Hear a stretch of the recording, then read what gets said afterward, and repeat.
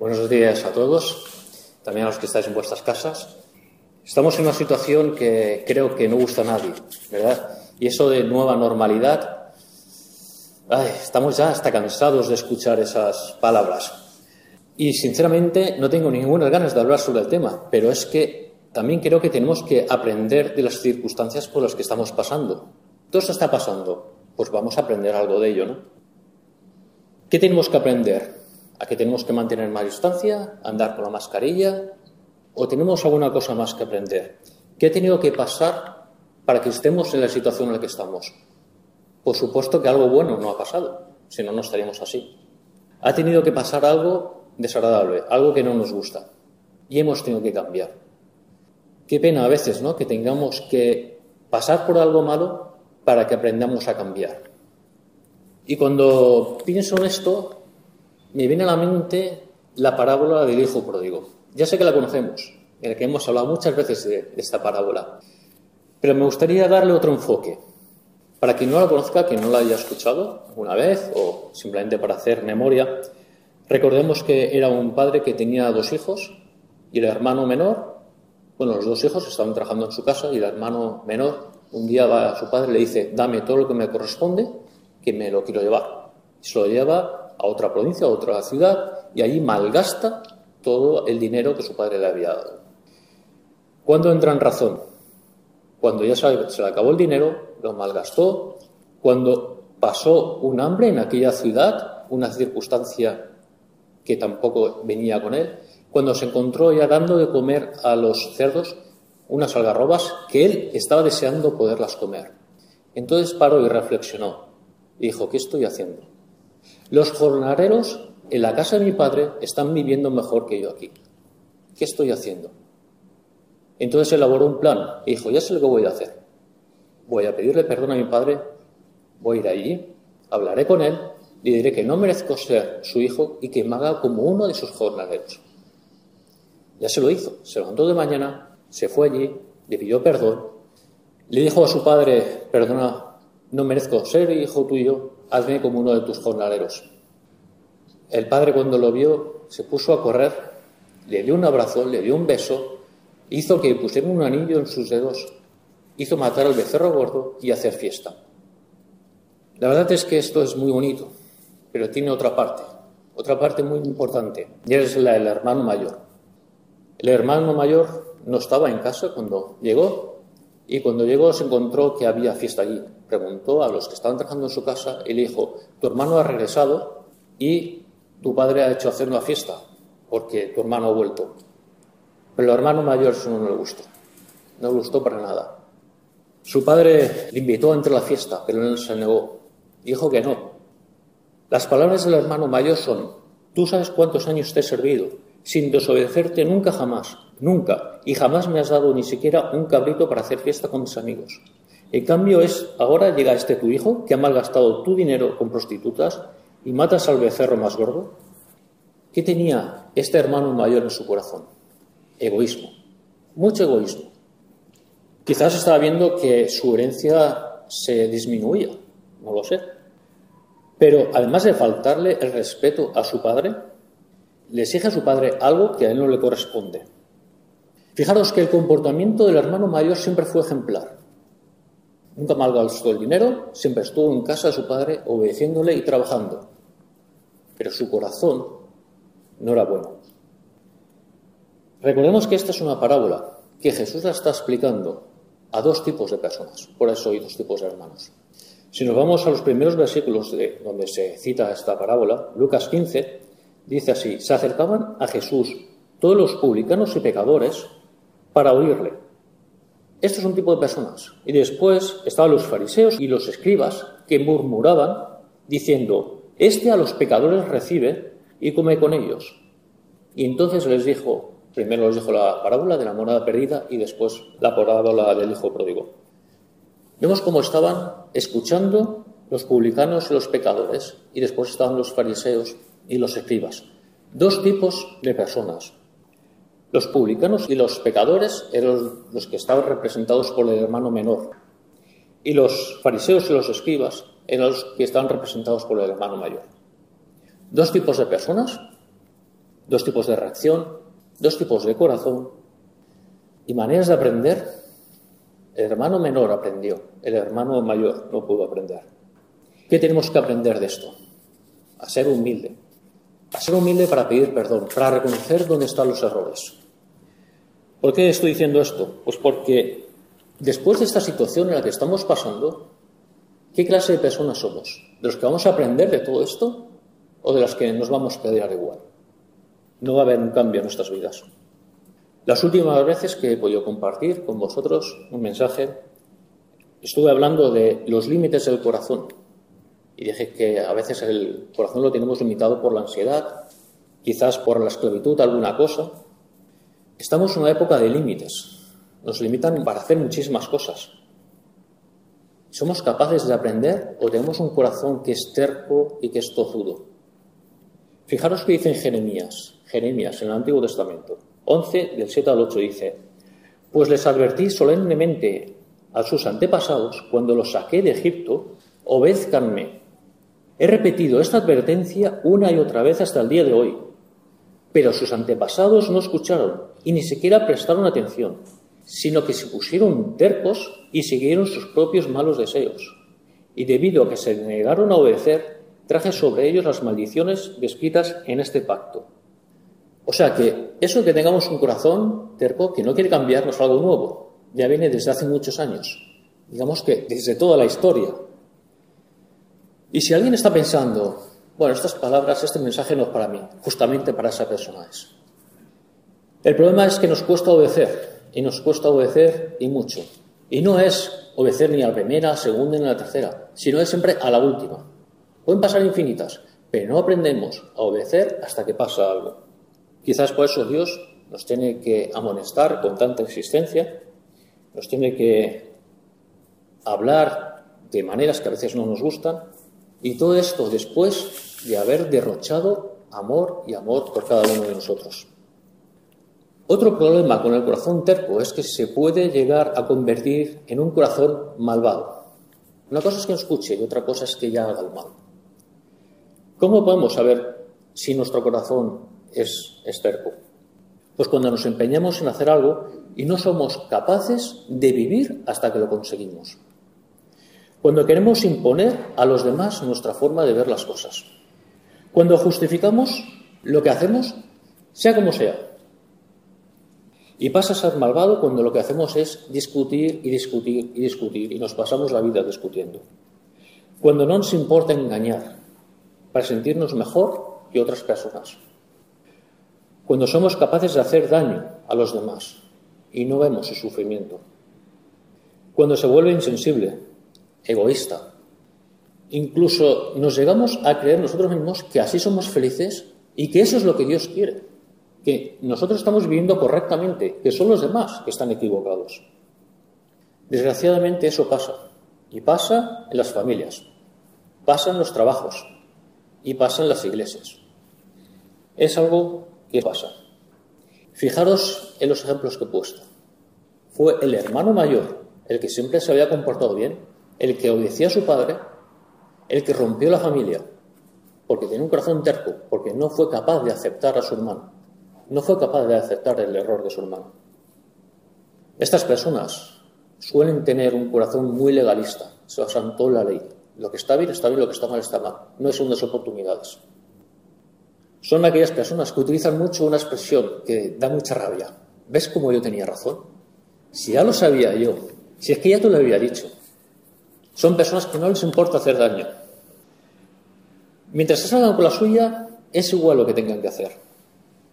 El corazón terco nunca restaura, siempre hiere.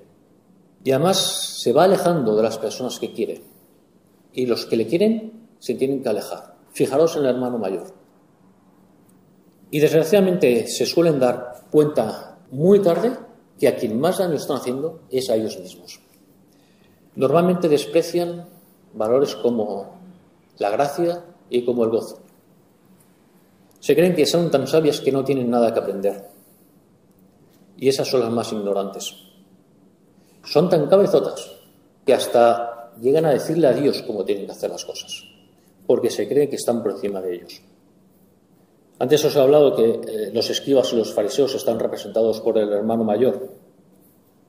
¿Y qué nos dicen los versículos? Que están murmurando porque están diciendo que Jesús está haciendo los milagros con el poder del diablo.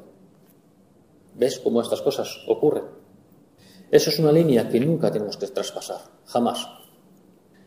Cuando un corazón soberbio es quebrantado, es cuando empieza realmente a pensar y a reflexionar. Y eso es lo que le pasó al hermano menor. ¿Cuándo se paró a pensar? Cuando ya su corazón estaba roto, cuando ya no podía más, cuando ya no tenía solución, cuando después de tantas oportunidades, ¿cuándo hizo caso? A la última.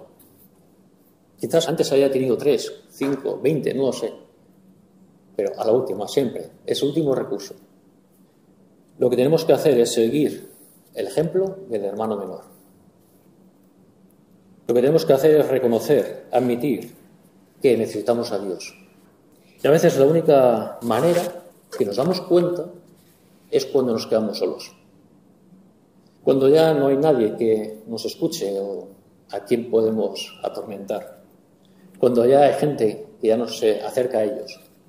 Normalmente es cuando se dan cuenta. Estamos en unas situaciones que muy bien no sabemos manejar. Bien, Dios suele utilizar circunstancias de la vida, como las enfermedades, como las desilusiones, dificultades, como sobre todo el paso del tiempo, para hablar a nuestro corazón. Más vale tomar la decisión cuanto antes de arrepentirse que no cuando ya estemos cansados, cuando estemos enfermos o cuando sea demasiado tarde. Si Dios utiliza la enfermedad o la debilidad para los corazones tercos, no es porque necesiten el sufrimiento, sino es porque no hay otra manera de que lo puedan entender. Hay a veces que decimos, ¿por qué a esta persona le ha pasado tal cosa? ¿Por qué Dios permite que le pase esto? A lo mejor antes le ha dicho 20 veces algo y no ha querido escuchar. Y hasta que no estamos en una situación difícil, no hay manera, no escuchamos. En Mateo 5 encontramos lo que se llama el Sermón del Monte. También se llama el Sermón de las Bienaventuranzas. Yo recuerdo que esto lo estudié cuando era jovencito, hace poquito, y empieza con una bienaventuranza que dice: bienaventurados los pobres en espíritu, porque de ellos es el reino de los cielos. Y yo no entendía. No entendía por qué. ¿Cómo van a ser bienaventurados los pobres en espíritu? Claro, para mí, mi razonamiento era que si eres pobre en espíritu, eres carnal. O sea, si no tienes espíritu, pues eres carnal. Entonces, pues, no llegaba a entenderlo. Entonces, bueno, como esto lo escuché en un estudio, le pregunté al profesor y dije, explícame esto porque yo esto no lo entiendo muy bien. ¿De qué se trata? Pues que cuando somos pobres en espíritu, lo que Dios quiere hacer es llenarnos de su gracia. Aquellas personas que creen que no se merecen el perdón, que admiten que no lo pueden controlar todo, que a veces que no tienen rumbo, esas personas Dios les puede llenar. Por eso os dice, bienaventurados los pobres de espíritu. No tengamos miedo en entregar nuestro corazón a Dios. No lo va a hacer más débil. No va a hacer un corazón así como manejable o manipulable. No. Todo lo contrario, Dios lo va a fortalecer. Lo va a llenar de gracia y lo va a llenar de gozo. Dios lo va a revivir y le va a dar vida. Le va a dar ilusiones, le va a dar sensibilidad. Capaz de poder ver los errores y el poder perdonar a otras personas. Algo que no hizo el hermano mayor. Y además lo hace en una condición muy importante. Lo hace en un proceso de libertad. No nos presiona. Dios quiere que le pedamos perdón, pero en una libertad, sin presiones, no a la fuerza. Para que nuestro corazón cambie, necesitamos acercarnos a Dios. Para acercarnos a Dios necesitamos tiempo. Necesitamos ir pasito a pasito, ir asimilando las cosas. Pero lo importante es que lo hagamos. Y hay que buscarle con un deseo de aprender, pero aprender a cambiar y ser lleno de su espíritu. Hay algo que es realmente impresionante y es que de alguna manera que muchas veces nosotros no llegamos a entender, Dios depende de nuestra obediencia para dar libertad a nuestro corazón. Lo voy a repetir. Dios depende de nuestra obediencia para dar libertad a nuestro corazón. Tenemos un ejemplo en la Biblia de un hombre muy obediente, Ezequiel. Ezequiel fue obediente en muchas situaciones, incluso en las más duras de lo que estamos pasando hoy en día, creo yo. Ezequiel era sacerdote y vivió como predicador en las tierras de Babilonia durante 22 años. O sea, no estamos hablando de una persona que conocía un poquito, no, una persona que ya conocía bastante. Él hablaba de la salvación, del arrepentimiento y de la obediencia. Y además de hablar de estos temas, los vivía. Recordemos que estamos en el Antiguo Testamento, antes de la venida de Jesús, antes del nuevo pacto.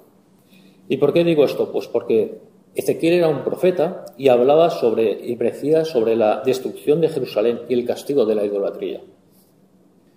Digo estas cosas de Ezequiel para ponernos en situación, para que podamos entender estos versículos que voy a leer.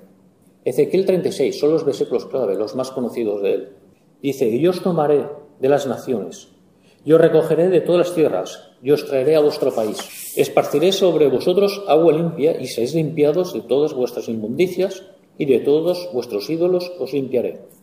El versículo que todos conocemos es: y os daré un corazón nuevo y pondré espíritu nuevo dentro de vosotros y quitaré de vuestra carne el corazón de piedra y os daré un corazón de carne. Esto es lo que Dios quiere para cada uno de nosotros, y no en estos tiempos, sino siempre, pero es que desde los inicios de la existencia del hombre. Es lo que Dios siempre ha querido. A lo largo de la Biblia encontramos que Dios está repitiendo continuamente que quiere que le entreguemos nuestro corazón. Siempre. Hemos visto la parábola del hijo pródigo, es en el Nuevo Testamento. Estos versículos que he leído son en el Antiguo Testamento. Dios siempre está pidiendo que le entreguemos nuestro corazón. Voy a poner 2 ejemplos más. Antes os he leído una bienaventuranza.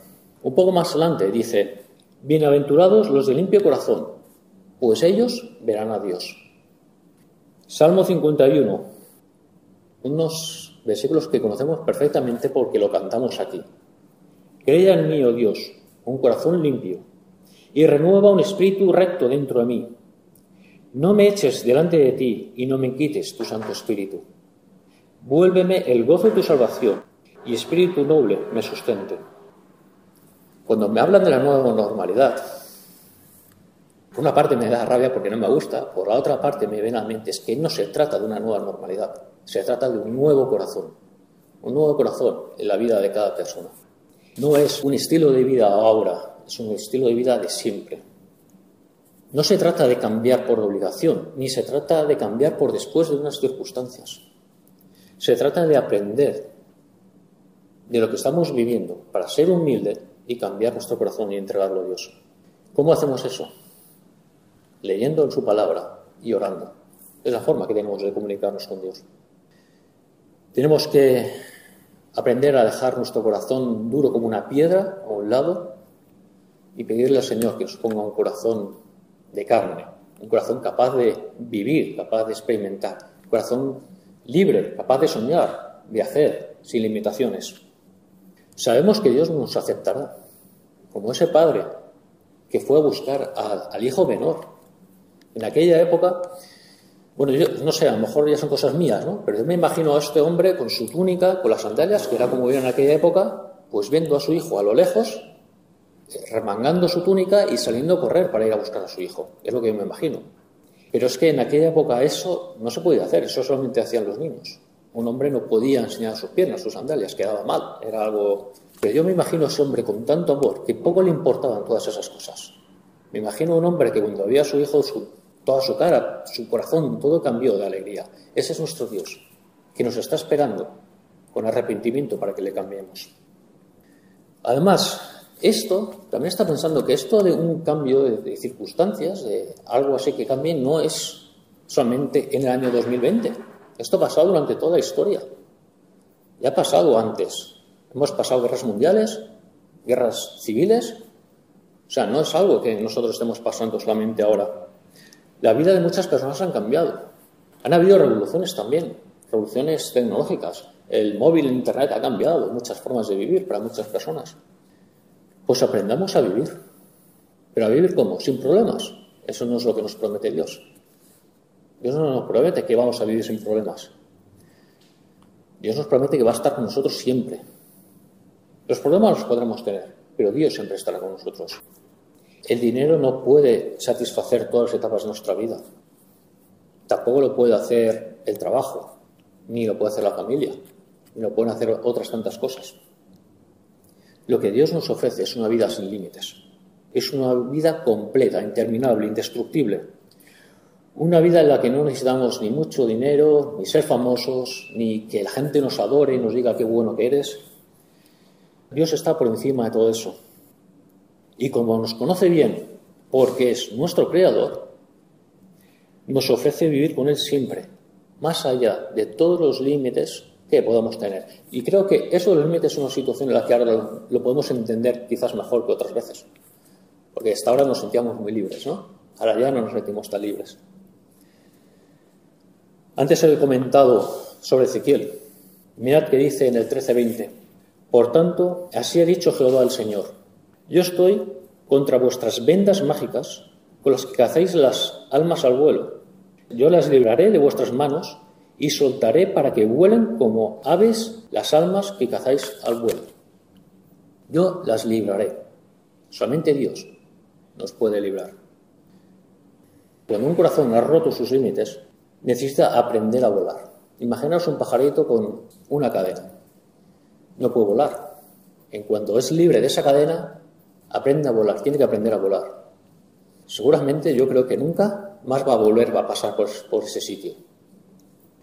Aprender es una de las cosas que os quiero dejar. Aprender de las circunstancias, de las cosas que estamos viendo, pero aprender para cambiar. Sobre todo para cambiar con Dios. Y la otra que quiero dejaros es recordar. Dios quiere que recordemos, porque cuando recordamos es cuando vuelve a pasar todos aquellos sentimientos por el corazón, aquellos que no nos gustaron tanto, o aquellos que quizás sí que nos gustaron. Pero Él sabe todas las cosas y nos ama. Dios tiene la gracia suficiente, no solo para perdonarnos, sino también para darnos un nuevo corazón, si nos ponemos en sus manos. Y eso es lo que hoy quería compartir con vosotros. Os invito a que podamos aprender y a que podamos recordar las cosas que han pasado, que nos han hecho bien, que podamos aprender de la circunstancia que sea, lo que podamos aprender para cambiar, sobre todo para estar con nuestro Señor. Que el Señor nos bendiga.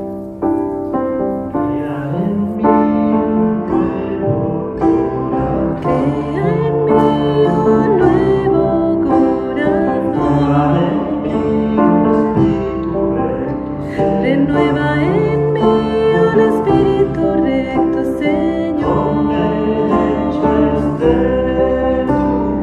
No me eches de tu presencia.